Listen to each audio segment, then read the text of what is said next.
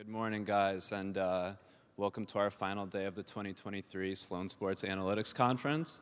We thank you for braving some inclement weather this morning. And as your reward for it, we've got a pretty good golf panel for you. So today's golf panel will be the new age of golf, players versus the game. We've got three great panelists and a fantastic moderator up here for you today. Our first panelist is Mark Broadie, statistician and professor at Columbia Business School. We have Alex Baldwin, who's the president of the Korn Ferry Tour.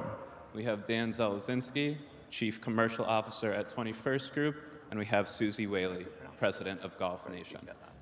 We'll do about 45 minutes for the panel, and then last 10 minutes we'll open up to audience Q&A.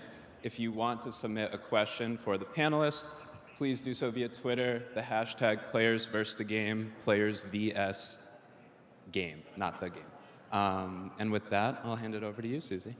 Thank you, Max. Morning, everybody. Look at that, a bunch of golfers in the room. I love it. I'm always thrilled when we see the chairs full.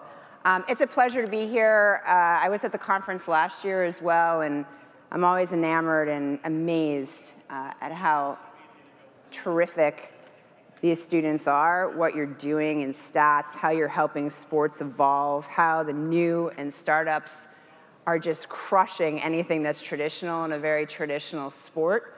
And that, for me, as a progressive person and a progressive thinker, but also who loves 18 holes in the traditional game, is a dichotomy that I try to manage every single day.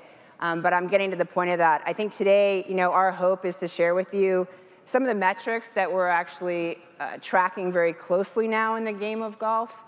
I want to share with you that technology in the game is actually, for the sport itself, while we think we're slow to it, has not been that slow. TrackMan, if any of you take lessons or have been over to the simulator, TrackMan is multiple options, like TrackMan, is a laser unit, but that's 20 years old. And people don't realize how old TrackMan actually is, and obviously they've updated their software and analytics to be current and progressive as well. But what we'd like to talk about today is kind of showcasing to you the evolution of the sport, and I think Mark has been somebody that has completely changed the way the sport is looked at, talked about, tracked, from a player perspective, certainly.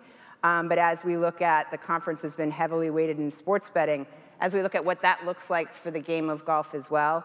And then Alex, who is the commissioner of the Korn Ferry Tour alongside Latin America and Canada, is the singular track to the PGA Tour, so you can imagine the responsibility that she has on a day in and day out basis, not only for her players, for partnerships and sponsors.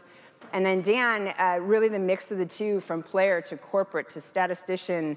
I hope we have an opportunity to share with you what we're thinking about for golf and what we believe the consumer will look at for golf. So to start, I'm just going to have them introduce themselves a little bit more than just the one brief introduction that Max gave, and then we'll get going. So I'll start with you, Mark. My name is Mark Broadie, and I'm a professor at Columbia Business School. That's my day job, and then what I spend a lot of my time doing is really golf analytics, where I get to combine my professional and personal passions, and it's great being an academic to be able to do that.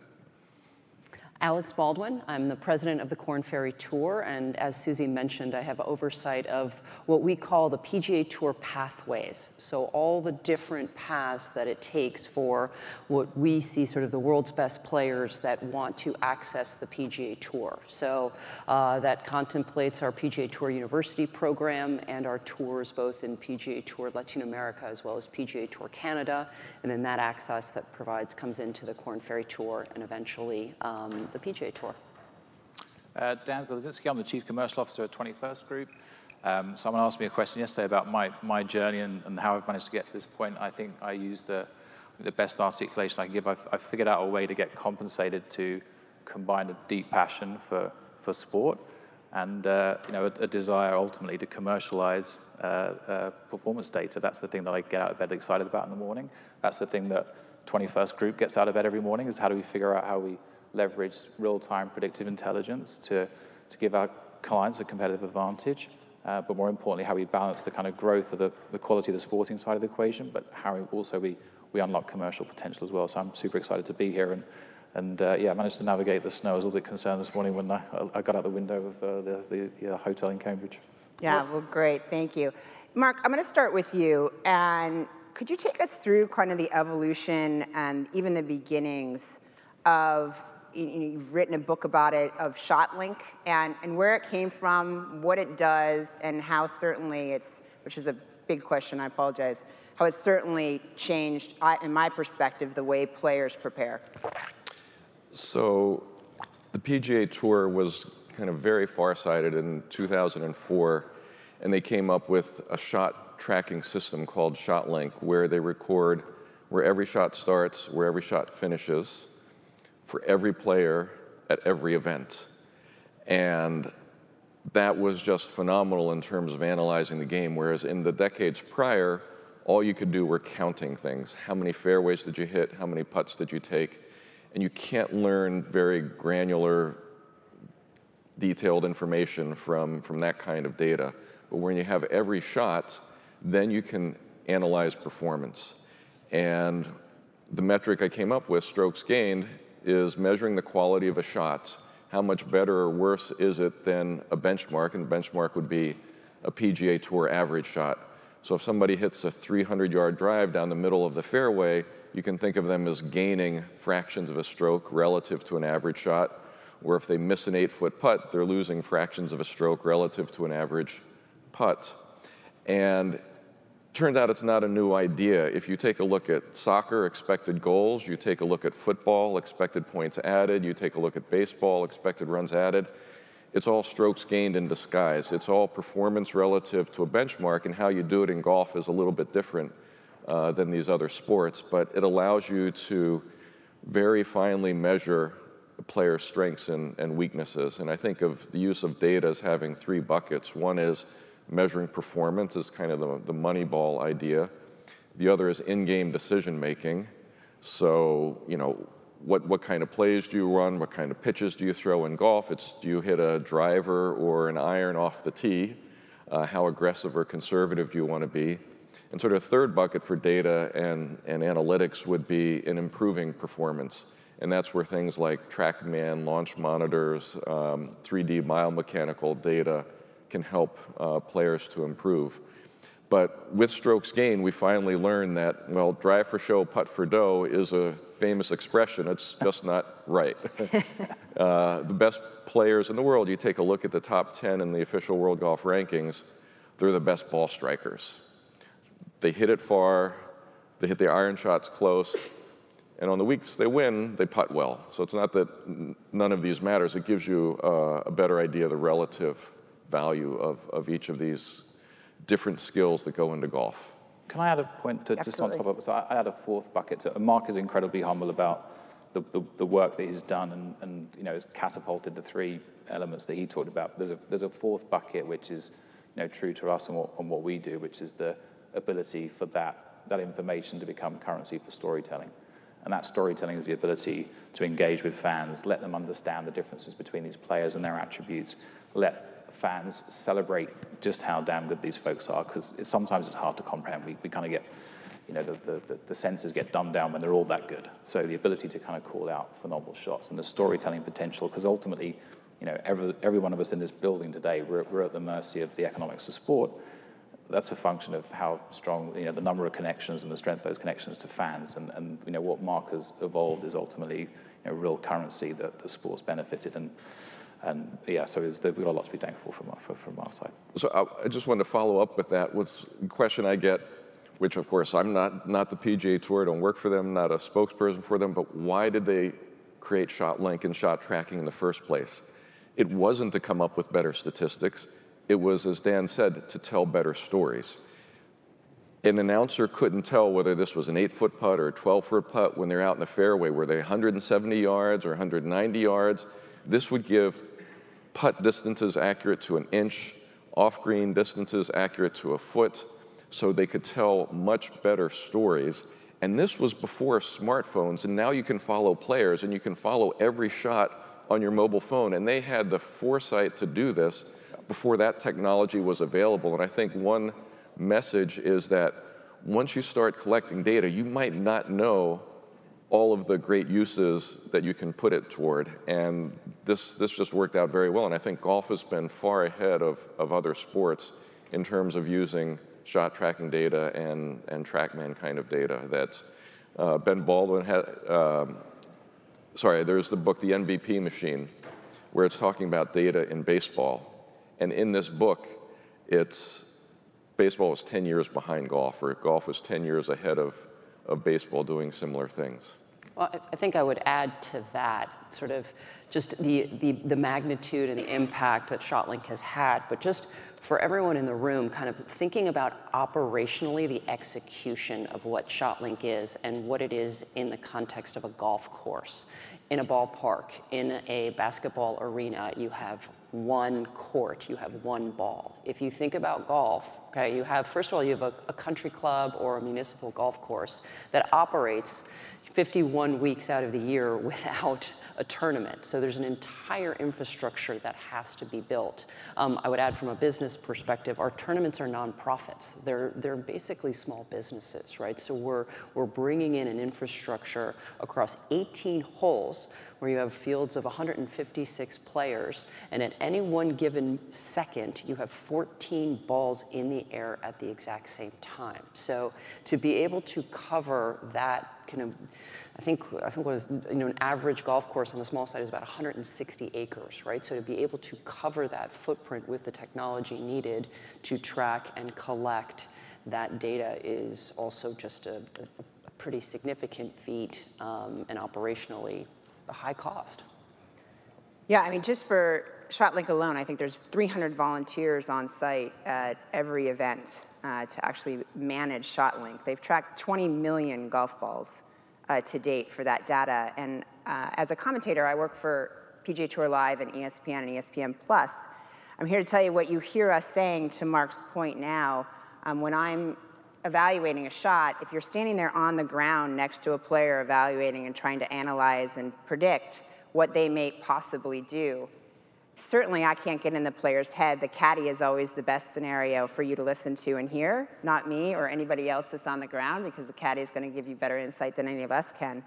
But predictively now, I have ShotLink data straight in front of me. So if, for example, Colin Morikawa, who we know is the best iron player in the world, is outside of 172 yards, I can tell you exactly where he stands on tour from that shot in the moment that he's hitting it. And for golf, that's an incredible feat to be able to do that. So if you hear somebody say, oh, from here, he's second in the world, his strokes gained is plus 2.4 from here overall for the course of his career, it's an incredible opportunity for us to be able to give you access that perhaps you wouldn't have had before, or quite candidly, make an incredible error as a commentator and say, I think he's going to hit this 20 feet, and they hit it 4 feet, and all of you in the room are like, she doesn't know what she's talking about. He hit it 4 feet. So it's a lot easier, I think. ShotLink has made that nice for us. Alex, I'm going to go to you for a second. On your tours, you have 275 members from 22 countries. You've graduated 6 FedEx Cup champs, which is the year-ending season finale. 27 major champions have come off Korn Ferry. You have 600 PGA Tour wins, and 88% of the current tour come off the Korn Ferry Tour. And as you look at your player composition, and obviously that is something that you have to oversee and do, you're also responsible for being able to give them this pathway, week in and week out, at localities inclusive of corporate sponsorships, fans, and how that build-out even looks. Can you talk a little bit about how you analyze where you're going to go, the geo-targeting for your events, and how, as a business, are you actually running on a return, but also delivering this incredible pathway to players to be the best in the world? Yeah, there's quite a bit to it, certainly, as we think about the markets where we play and we think about sort of what the tournaments ultimately need to deliver, both as a business but also as a competitive test.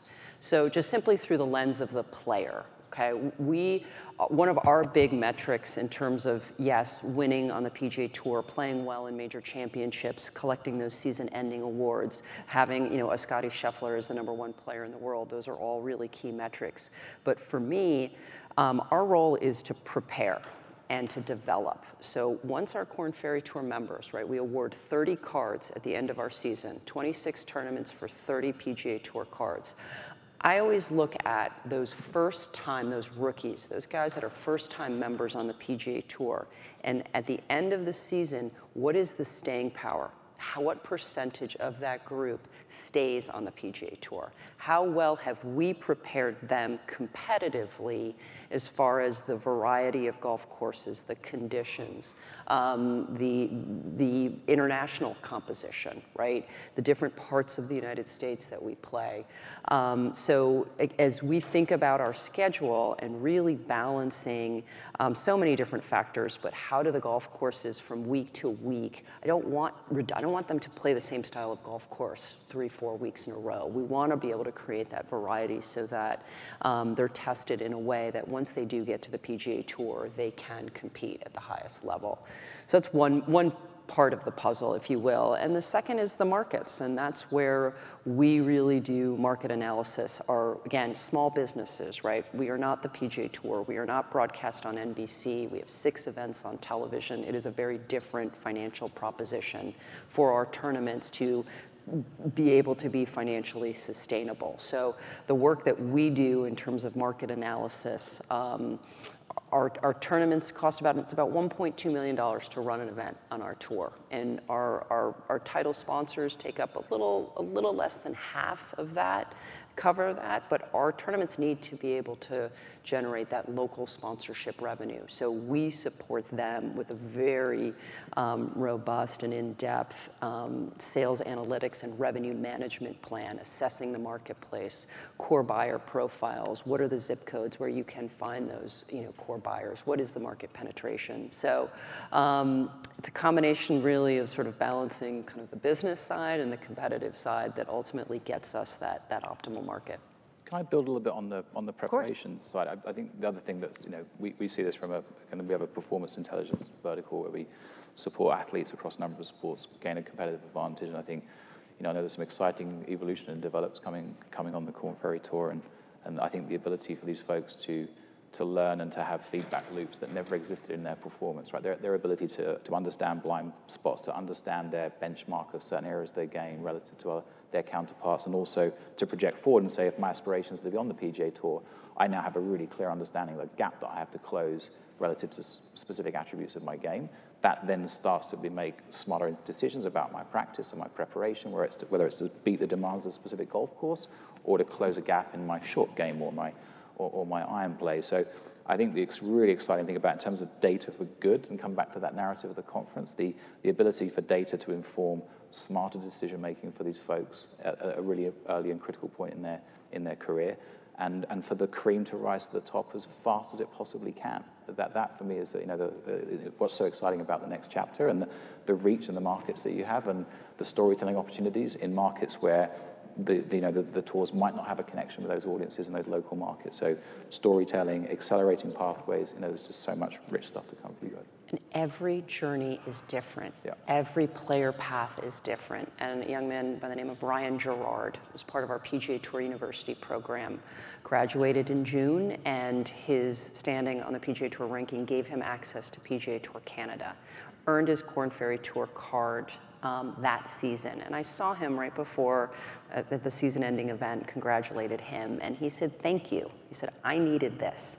I knew I had the game. He goes, but my coaches have been making my hotel reservations. They've been taking care of the local transportation to get me to the golf course. They would tell me when my tee time was.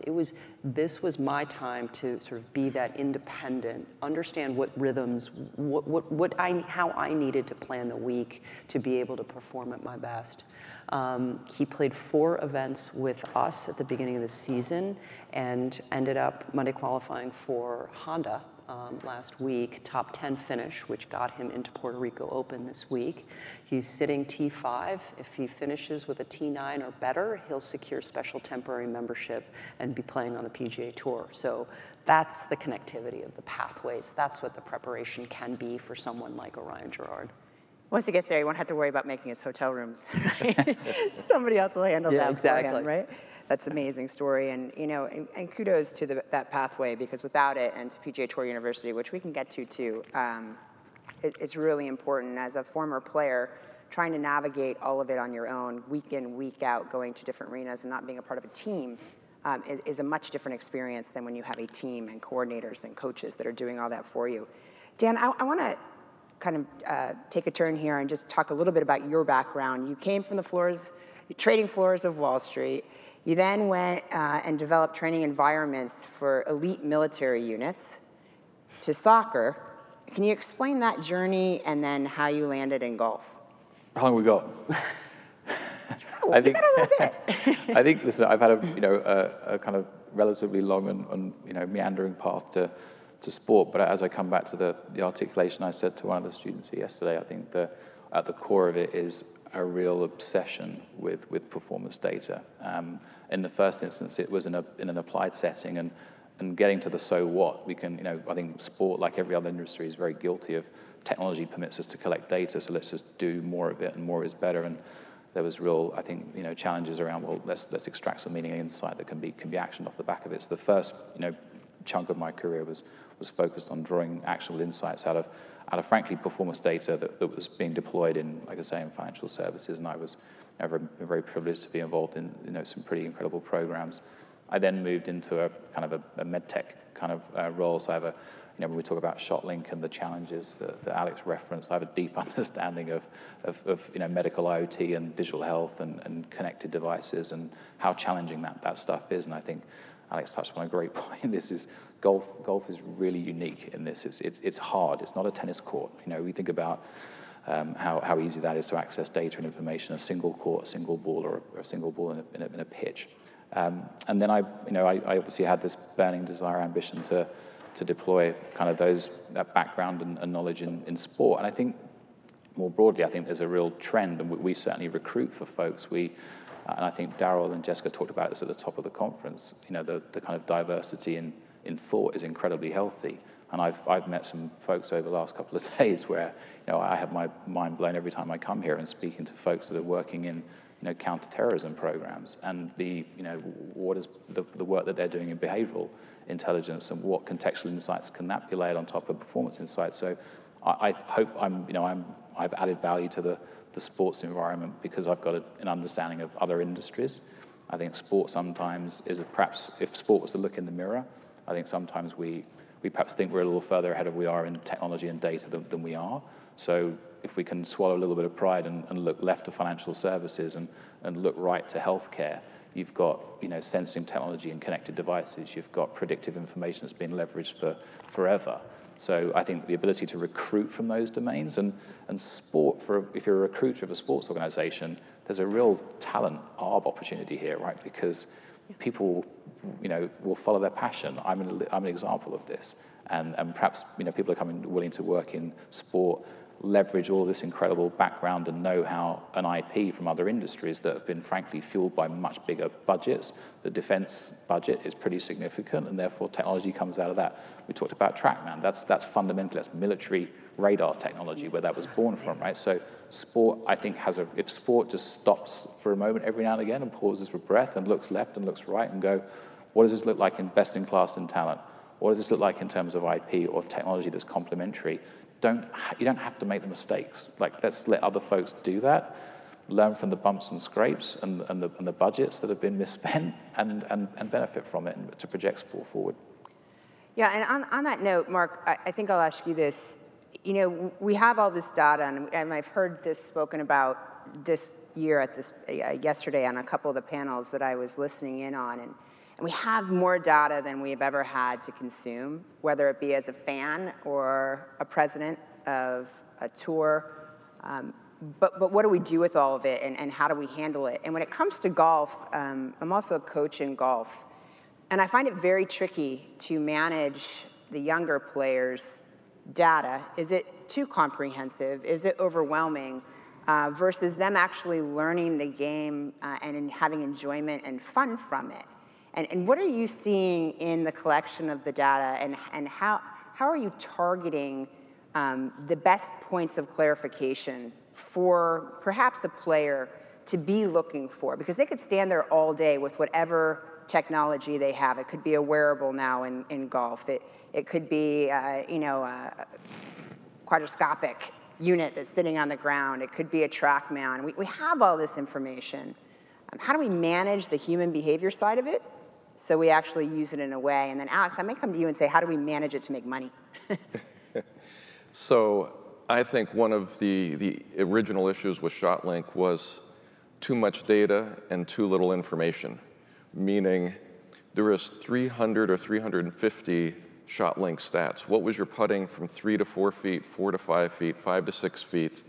And a player would look at this and say, well, I'm ranked 1 in 4 to 5 feet, I'm ranked 10 in 6 to 7 feet, but 180th in between, and it doesn't make any sense.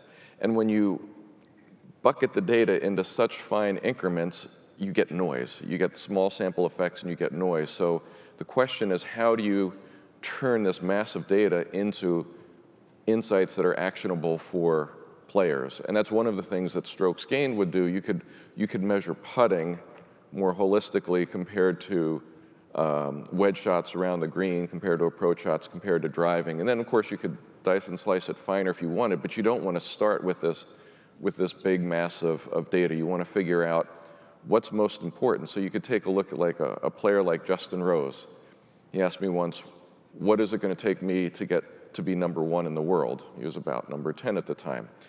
And I said, well, number 1 in the world, you need to have this many strokes gained versus the field. You're here, you need to get a half a stroke better.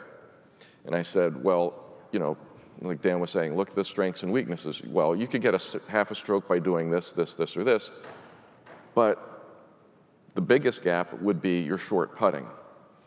Other gaps you could also work on, or some combination. And he started working on his very short putting. And a year later, he improved from ranked like 125th to the top 10. He gained a half a stroke in his short putting relative to where he was, and he became number 1 in the world, which a lot of other things have to fall into place, but it does give you this kind of actionable insight. And in terms of improving player performance, I know the Columbia golf coach went to get a lesson from a top 100 teacher with the TrackMan to see what it would be like for the team. And one of the questions was, you know, I sliced the ball. How do I fix it? So well, let's take a look at this number on TrackMan, which was, you know, the club face path. You know, right now it's at -2. I want you to make that +4. It wasn't do this with your swing. Yeah. The technology TrackMan gives you a lot of numbers. They said focus on this one number, which was, is the club going inside out, straight, or outside in? And he wanted to move it from a -2 number to a +4, and you just swing and you get feedback. You swing and you get feedback. You swing and you get feedback. And he could move the number the way the coach wanted him to do that, and then it's all internalized because they know the feeling themselves, which you can't get by somebody saying, just swing it this way. Yeah. So I think you can misuse the technology and the data, but there's great uses when they're in the right hands, like, you know, a coach like yourself. Can I build on the just on the feedback loop? So again, this is the kind of outside view coming into sport, right? And there's things, and this is where I think sport can really benefit from that outside view, because I came into the sport and had access through the work that we were doing in Ryder Cup, and we built a solution for the DP World Tour, et cetera. And it was amazing for me, just these behavioral kind of inconsistencies where the kind of notion of a player would literally, I've seen examples, I won't name them, but players would walk up over 18, like pull it left into the grandstand and look at the caddy and blame everyone else, and walk off the, you know, from 175, you have pull it left, and then go to the range straight after that, you know, after that hole, and beat themselves up from 175 yards trying to perfect it. And someone not stepped in here and go, that's not the issue. That's one shot. It's a recency bias, and all golfers do it, right? From amateur to the very best in the world. So the ability for information, if you can break that cycle and interject and say, look, that is not the issue. Like that, there's 3 other areas in the game that are, you know, deficient relative to where you should be or where you need to be. So I was really amazed at, you know, really simple things. And to Mark's point, sometimes it's not about, you know, a gazillion more data points. It's about the timing of an intervention and an insight that someone can grab hold of and shift their behavior. That I think sometimes we still get lost a little in the data analytics space of what are we trying to row back from? What does success look like? Don't do it because we can. I'm giggling because as a done that. player, no, you just have to be really mature, because I'd much rather blame the 4-iron, right? And say, it's just dumb, it's out of whack, I need to get it re-lofted and lied, right? I don't want to, I think some players, you think of a Matt Fitzpatrick, who literally has tracked every single ball in flight he's hit since he was 12, including on the range, right? Okay, that dramatic, but real. And then you think of Dustin Johnson, who I don't think tracks a shot, right? Both of them have won major championships and are incredible players. So yes, I think, but you have to be willing to really take a close and intensive look at what the real issues are, because I think by the time you become a talented and great player, you have in your head what the issues are, when in fact they could be totally wrong. And that's when a great coach or a support team obviously is going to kick in and help you. Alex, I said make money, and I realize you're a nonprofit, so that's just inaccurate. But you do need it. You need to develop purses that are substantial to have a tour. So when you're looking at your analysis of what's important, like a player would, where are the gaps and what am I filling? Are there certain areas that your team is specifically targeting because of data, or is it an overall 360?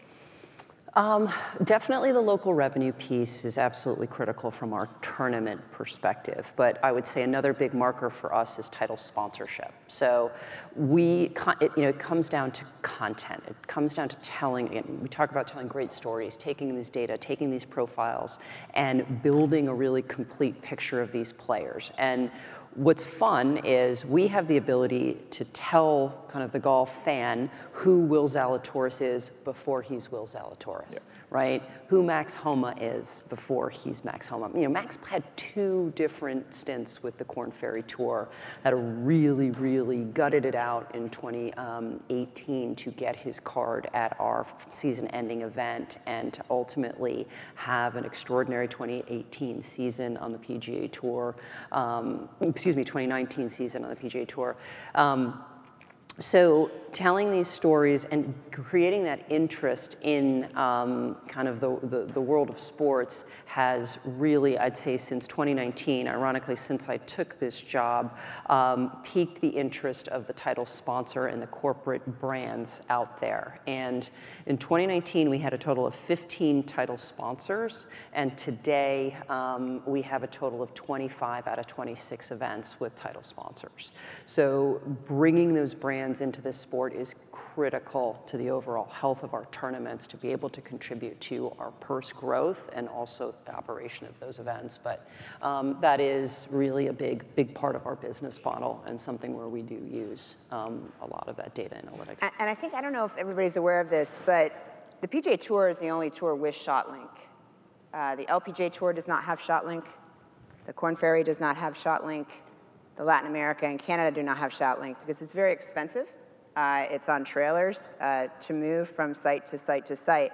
But it is a detriment, in my opinion, to the players on the other tours, inclusive of the LPGA, that they don't have that analytical data. And if you were in the Sue Bird conference yesterday, she was critical in the understanding for the NBA and the WNBA to have analytics for their players. And if you think of the LPGA Tour, and you think of how long they have gone without analytics is disturbing. However, Dan, I know that you had the opportunity to work on that. It's not ShotLink. It's not as precise as ShotLink, but thankfully the LPGA now has something thanks to KPMG. So maybe you could share that. It is surprising and shocking on many levels, and fundamentally, if you think about. You go back to the starting point of this, which is the kind of cold, hard economics of this. You've got to grow the quality of the sporting product to drive commercial revenue. So why stick a glass ceiling on top of players if you don't enable them to better understand their game, elevate their performance, and compete on the best stage? So that's the starting point. And so there's a very strong business case, right? So we are where we are, but it was KPMG have a long-standing association with the LPGA, the sponsor of the PGA Championship. That now they've had an association there for some time, and they deserve a huge amount of credit because these folks have leaned in with not insignificant budgets to take, the first but relative pretty quantum step in terms of where these players have been. It is serving players. It's well received by the players because they now feel essentially unlocked in order to better understand their performance and prepare week to week. The broadcast partners are obviously much happier, and to Mark's point with ShotLink, the genesis of ShotLink was to serve the big broadcast partners, clients of the tours, to give them more value. So broadcasters are deriving more value. The live talents got more narrative to call out on the tour and to celebrate again, to celebrate how good these players are, because I'm pretty sick and tired of being around golf clubs, and candidly, I've seen numerous, and I've called them out. If I see another scratch, a male scratch golfer, tell me how they could compete on the LPGA Tour, give me a break. And so, but I think it's the absence. It's the absence of. I couldn't quite hear you. Where's the camera? But it's true, and I think at the heart of this is, again, it comes back to storytelling. If we don't have the ability to leverage credible information in order to communicate just how good they are. And I love the fact now that we're in a situation, I have a 10-year-old daughter, she's getting into the game, we're touching new audiences. I love the fact, the conversation now, why has it taken until 2021 to 22 to have a conversation which is, who's the best male putter on the planet from 20 feet? Who's the best female putter on the planet from 20 feet? Let's just have a conversation about the best putter on the planet, right? So I think KPMG have they've leaned in, they deserve a lot of credit, they run an incredible program, they host a big conference aligned with the PGA, and they deserve a huge amount of credit, and lots of folks are benefiting from it, all over from the players and the broadcast to narrative creation and to fans, and so hopefully it's the first step. And I know that there's technologies and there's a lot of sharing. Yeah, and I'd say the great news is we are working on a ShotLink product called ShotLink Select that would be is a solution for Korn Ferry Tour, would absolutely be a solution for the LPGA Tour. And essentially, you talked about trucks. It takes all of that heavy infrastructure, and thanks to our partners at AWS, creates a cloud-based system and creates a GPS wearable tracking device that every player in the field would wear, and allows us to track ball at rest data and ultimately be able to have a similar output in terms of a ShotLink product for fans, for our players, for manufacturers, right? So as they're supporting their players. So excited about that development, and we've been testing. We tested for the entire half of last year.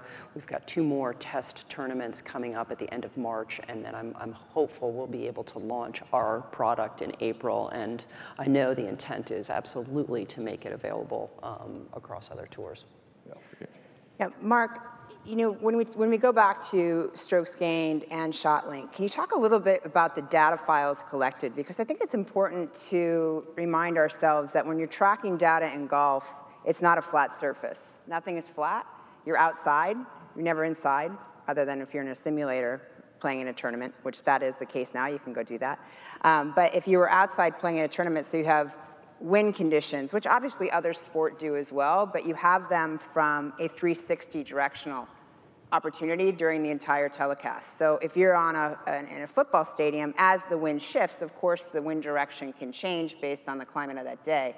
But if you think about a golf course, the golf course runs north-south, east-west, and runs cross for every single hole that's out there. So your wind conditions are changing per shot, as is the turf. So geography matters when you play the game. You have different grass conditions around the world, and you have different grass conditions from locality to locality. You could go from playing a bent green golf course to Bermuda to, there's just too many to list, Rye. So, at the end of the day, what is being collected and why? And then maybe we can talk a little bit about why that matters when it comes to revenue generation as far as betting is concerned. Sure. So you get not only where a shot starts and where it finishes, but you get the elevation information. So you get X, Y, Z information, and you can marry that with a map of the hole. So you know where the fairway is, where the bunkers are, but you also know the contours of the fairway. And if a drive hits into an upslope, it's not going to roll as far. If it hits onto a downslope, it could get 20, 30 extra yards of roll. So the contours of the hole matter, and certainly the contours on the green matter for putts. So it's a lot easier to sink an 8-foot straight uphill putt. But if you're on a very slopey green, which you can get from the ShotLink data, you can measure in a more refined way the difficulty of putts. Are players better on left to right breaking putts than right to left breaking putts? And so you put that together with the wind information, and you get very detailed performance data, which of course is helpful for bettors if they know that which player can play better in certain wind conditions on certain holes.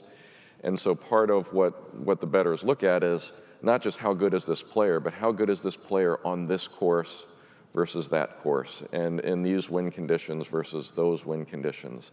So what we look at is storytelling, and for coaching, understanding player performance. Also, bettors are looking at that information to try and make better predictions about who's going to win or come in the top 10. And I'll give you a little tip. If you're confused about who plays better on what green surface, and if they've had a good week but normally don't, look where they grew up. Most of the time, analytically, we're way better on the turfs that we grew up on than the turfs that we've moved to in an adult later stage in our lives. So just a little betting tip for you. Right. I've got some live questions too, and I want to make sure to get to those. And it's for any of you, but this one's probably more for Alex. What are the ways in which the tours are looking to improve the in-person fan experience? You know, I think it's such a unique opportunity. There's so much happening at our events. And what I do love about our tournaments is that they do kind of represent and reflect the communities where they are. You know, no two tournaments are alike. Whether it's, you know, again, a Honda or player, you know, coming into Players Championship this week, and sort of the experiences that are created around the competition, whether it's by hole, whether it's location on that hole. I think it's, the sport is, the amount of momentum and interest in our sport today, and we were talking about this earlier, is at an absolute all-time high. And it's been fun watching, you know, Netflix and their Full Swing show that just came out, the competitive elements, just the competition this year that has started. And our tournaments have just been so savvy about integrating kind of local experiences, whether it's food, whether it's music, whether it's just, you know, distinct features and experiential components. So I'm so proud of where we've all come in terms of the game. And you talk a lot about having passion for your job. And it's just been so fun to sort of see the creativity and I think the exploration that's happened. Can I build just a couple of examples in terms of the in-event kind of experience where the role that data plays there? I see a chap here wearing a Ryder Cup jacket. There's some bad memories from Whistling Straits, but we'll move on from that.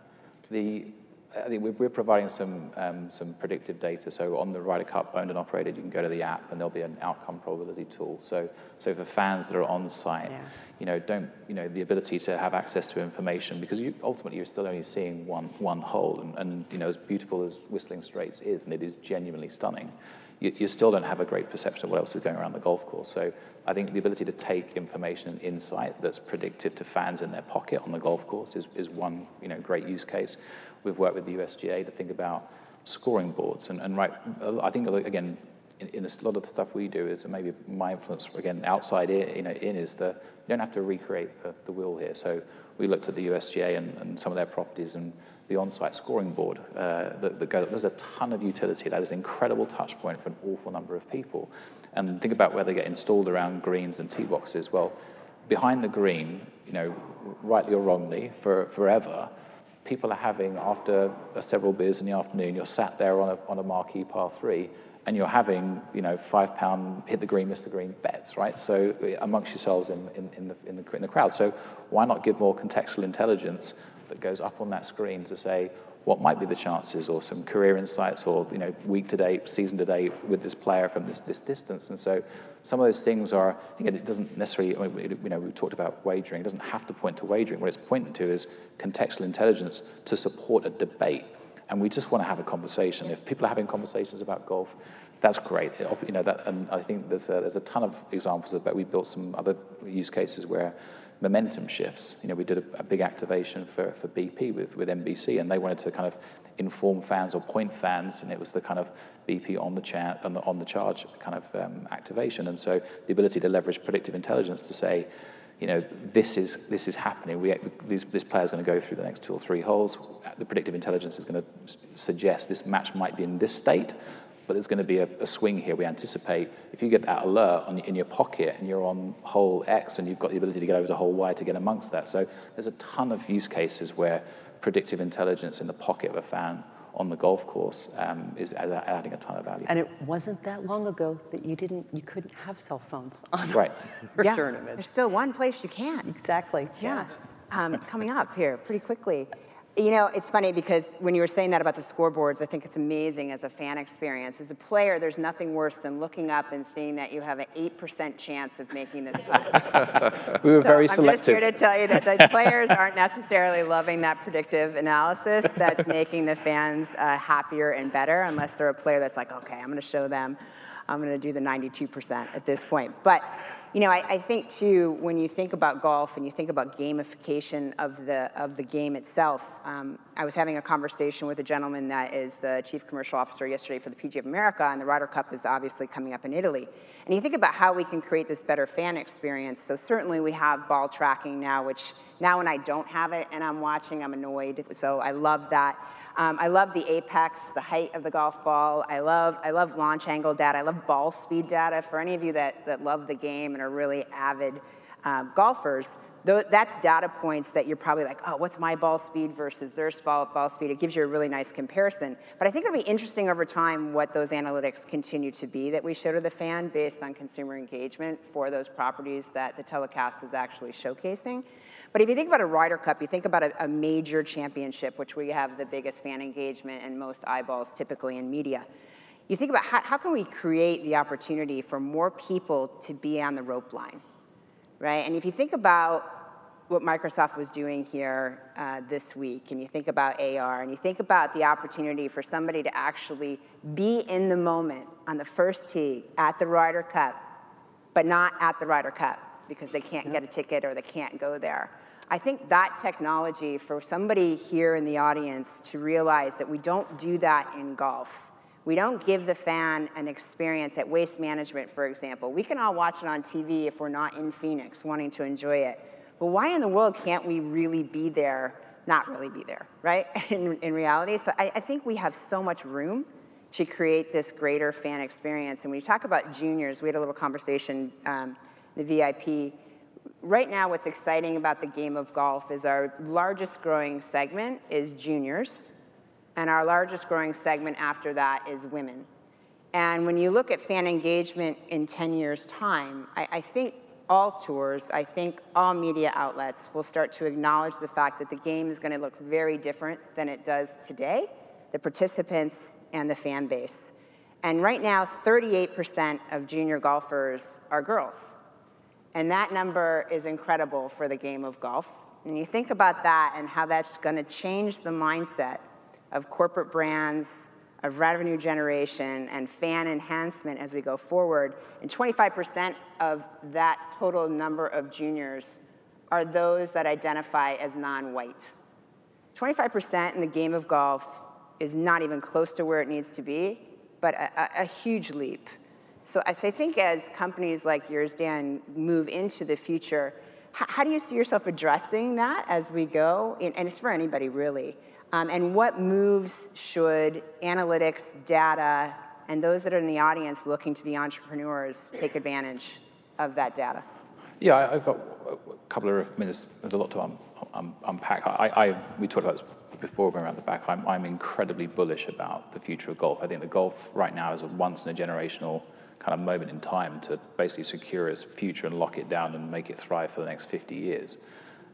So I think there's a lot to be excited about. We can talk about, there's a fragmentation at the top of the game. That's another panel conversation entirely. But there is so much to get excited about. The front pages, the back pages of the press. It's on Netflix.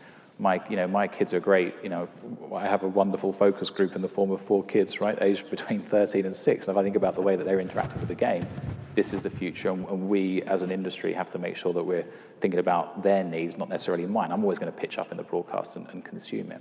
So I'm super excited about what golf has to, has ahead of it. Let me give you one example of where kind of the intersection of what we can do with data today and how we're making it kind of more relevant to a more youthful audience. So Sky Sports is a long-time partner of ours back in the UK. And to your point about the kind of, we all love the trace, right, in the broadcast. It gives us context that we've never had, because unless you've got incredible eyesight and can pick it, it's difficult. So having that trace gives you great context. My challenge to those folks was knowing that your commercial and audience objectives are to reach different audiences, more diverse audiences, more youthful audiences, is giving them a ton of information in the broadcast about launch monitor characteristics the best way to engage those folks? Probably not. So we went through a journey to say, well, again, let's row back from the ultimate audience and commercial objectives. What are you seeking to achieve? How do we plug the gap from a technology perspective? So we take in radar data, launch monitor data, and ironically, as always, there's a whole bunch of complexity into create a really simple output in the graphic. So we process 10,000 simulations. We get 15 endpoints in. We process 10,000 simulations. We get a 0 to 100 score back into a graphic in less than 2 seconds before the ball hits apex. And all it's seeking to do, that 0 to 100 score, my 6-year-old, it fills my heart with joy when he yells when Rory McIlroy cracks 99 on the strike meter. He gets it. He doesn't get apex at 97 feet. Doesn't relate to it. Right. And the kind of use of data and how we democratize data in golf, the next step of that is to engage the next generation in something that's gamified. These are things they're seeing in FIFA. These are things they're seeing in things that they're touching and feeling and using in their everyday lives. The next step for the conversation with little Eddie, who sees a 99, is the obvious next question is, what do you think your score is? What do you think my score is? Well, let's go find out. So taking that type of insight, sometimes less is more. And I think for that generation, we've got to be mindful about, you and I want all of that deep dive statistics. Sure. So how do you reconcile those two things? And digital is the answer, right? Linear is we do have to push stuff down the tube.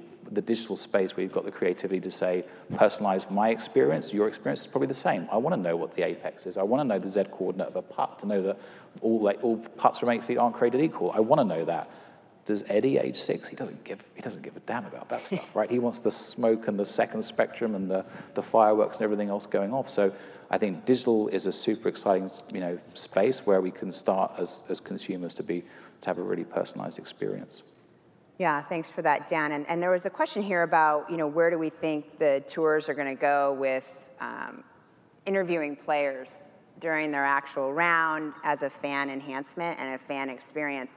Mark, I thought you had an interesting take on the collegiate level, and then we'll get back to that if we have time, about the viewing experience and how we could build these stories. Can you share that about televising, kind of like March Madness? There are some great moments with Max Homa, with Tom Kim doing the interviews with the broadcaster while they're playing a hole, and the caddy player conversation. But I think in terms of like storytelling, it would be great if NCAA golf had as much viewership or a fraction of the viewership as March Madness, because then fans are invested with schools and they become invested with the players from those schools. They then see them graduate through the PGA Tour University program to the Korn Ferry Tour, Canadian Tour, Latin American Tour. And now the fans don't see somebody pop up at the Ryder Cup years later. They're invested in the entire story of this player's experience. And you gave a couple of great examples of that.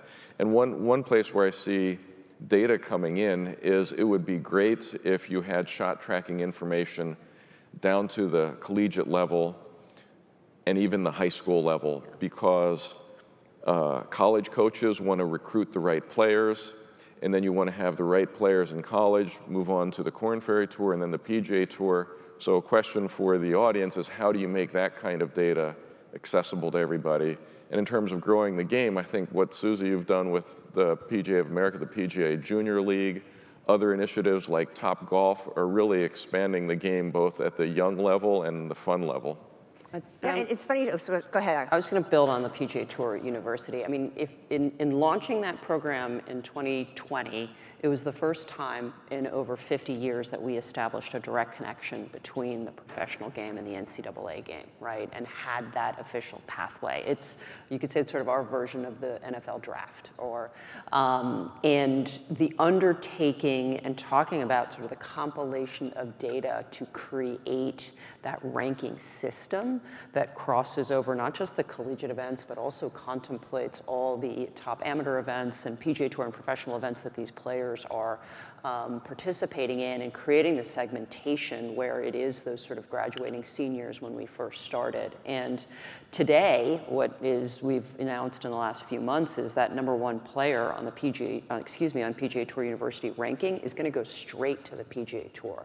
So in June of 2023, for the first time ever, currently Ludwig Aberg, who is the #1 player, he's T9 at Bay Hill this week playing. He's going to be teeing it up in his first professional, as a professional, the RBC Canadian Open, right? And again, sort of from an entrepreneurship perspective and how we're using that data, and for people in this room, the NIL opportunities, right? How we continue to sort of make that further connection, I think is really exciting as far as the runway ahead. I think we have time for one more question, so any of you can take it. How have improvements in player performance, technology, and fitness been counteracted by increase in course difficulty, longer yardage, faster greens, et cetera?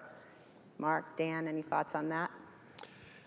So I think scoring has come down a lot less than it would have otherwise because the courses have just gotten more difficult. They've gotten longer, the greens are firmer, and so it's all relative. When you win a tournament, you're beating the field, but there's certainly a difference between PGA Tour courses and Korn Ferry Tour courses, and you can actually see players that go back and forth, get to the PGA Tour, they don't drive it as far as they do on the Korn Ferry Tour. They didn't change their mechanics, they didn't change their physique, whatever. They play the courses the way it's best to play them, and if the course allows you to bomb it really far, they will, and if the course requires a little bit more conservative accuracy type approach, they'll do that. So the course setup really affects the tournaments, and there's a ton of talk, of course, about how the US Open compares to Augusta, compares to the Arnold Palmer tournament this week, and to Korn Ferry Tour events. So it was one of the things that makes golf hugely interesting compared to many other sports that are on a fixed surface of fixed dimensions. You're outside and you have the elements, and the grasses are different, as you said, on the green. So a lot of data, goes into understanding those performance differences. Yeah, I think there's a couple of just to maybe thread you mentioned about the driving distance piece is the athleticism that's now on display is phenomenal, right? And the club head speeds these folks are achieving. So that is a strong leading indicator for success on the tour. But looking for players to have the ability to identify, and we talked about this before, gaps in their kind of performance portfolio. You mentioned the physical preparation. Matt Fitzpatrick is a great example of this, right? There was a gap there. He's religious in his documentation of the data. It drives a behavior, which it was very well documented. All the things that he was doing, crazy, tricks with speed coaches, and I think leveraging baseball and all sorts of external, right? He's identified a gap, addressed it. The behavior was correct, the intervention was great, and we have a great outcome and a first-time major champion on the back of that work. Yeah, and I think it's important to realize, and all of you probably do know this, but the conversation about driving distance and length of the ball and rewinding the ball, and that's a whole nother panel in itself, but the longest ball hitters don't win every week, right? They win often, but they don't win every week. There's a reason Kyle Berkshire is not on the PGA Tour. All respect to Kyle. His ball speed is out of control, and I think he breaks more drivers than he actually hits in World Long Drive Championships. But, it's not the only factor, and I think that's important to understand when you're looking at analytics. And there's alpha and beta, as we heard, and in golf, there's just so many variables. Being great at one of them doesn't make you elite. It's a complete player. Yeah, exactly. You need the complete player. Any final thoughts for where we're going? Where are we going with analytics in golf and in hosting championships? I'll start with you, Mark. So I think it would be great if we had shot trajectory information for every shot. So the technology is there, but the cost needs to come down. I think it would be great if we had shot tracking data all the way down to high school or as many other tours besides the big tours that we could. And I think it would be great, we didn't talk too much about biomechanical information, but I think it would be great if on every shot, instead of the announcer saying, look at where the position is at the top, if the player hits at 50 yards to the right, we'd have the biomechanical profile live to say, this is what the player did on this swing that caused that outcome. And so coaches use it for training, but to bring it into the fan experience in an understandable and fun way, I think would be great. Oh, that's cool. It's everywhere. It's from a competitive standpoint, it's easy, scalable, cost-effective solutions to be able to provide fans and players richer, more robust sets of data from a business insights perspective in our business. It's really be able to continue to create actionable data to inform how tournaments and our businesses operate. At the risk of being predictable from the commercial guy in the US to say betting. Betting. But I think for different reasons than Mark talked about how you can, you leverage the information and more granular information to get an edge in the market. What I think is super interesting from betting and with all the right compliance and integrity stuff in play is the rights holder's opportunity to leverage that from a commercial opportunity that can drive back to player purses. But more importantly, it's a reason for a fan to care. If you've got a wager on something, you're going to care a little bit more. So as long as it's done at the right levels, it's affordable, and all that good stuff is in place, I think betting provides unique opportunities to drive revenue and drive unique engagement.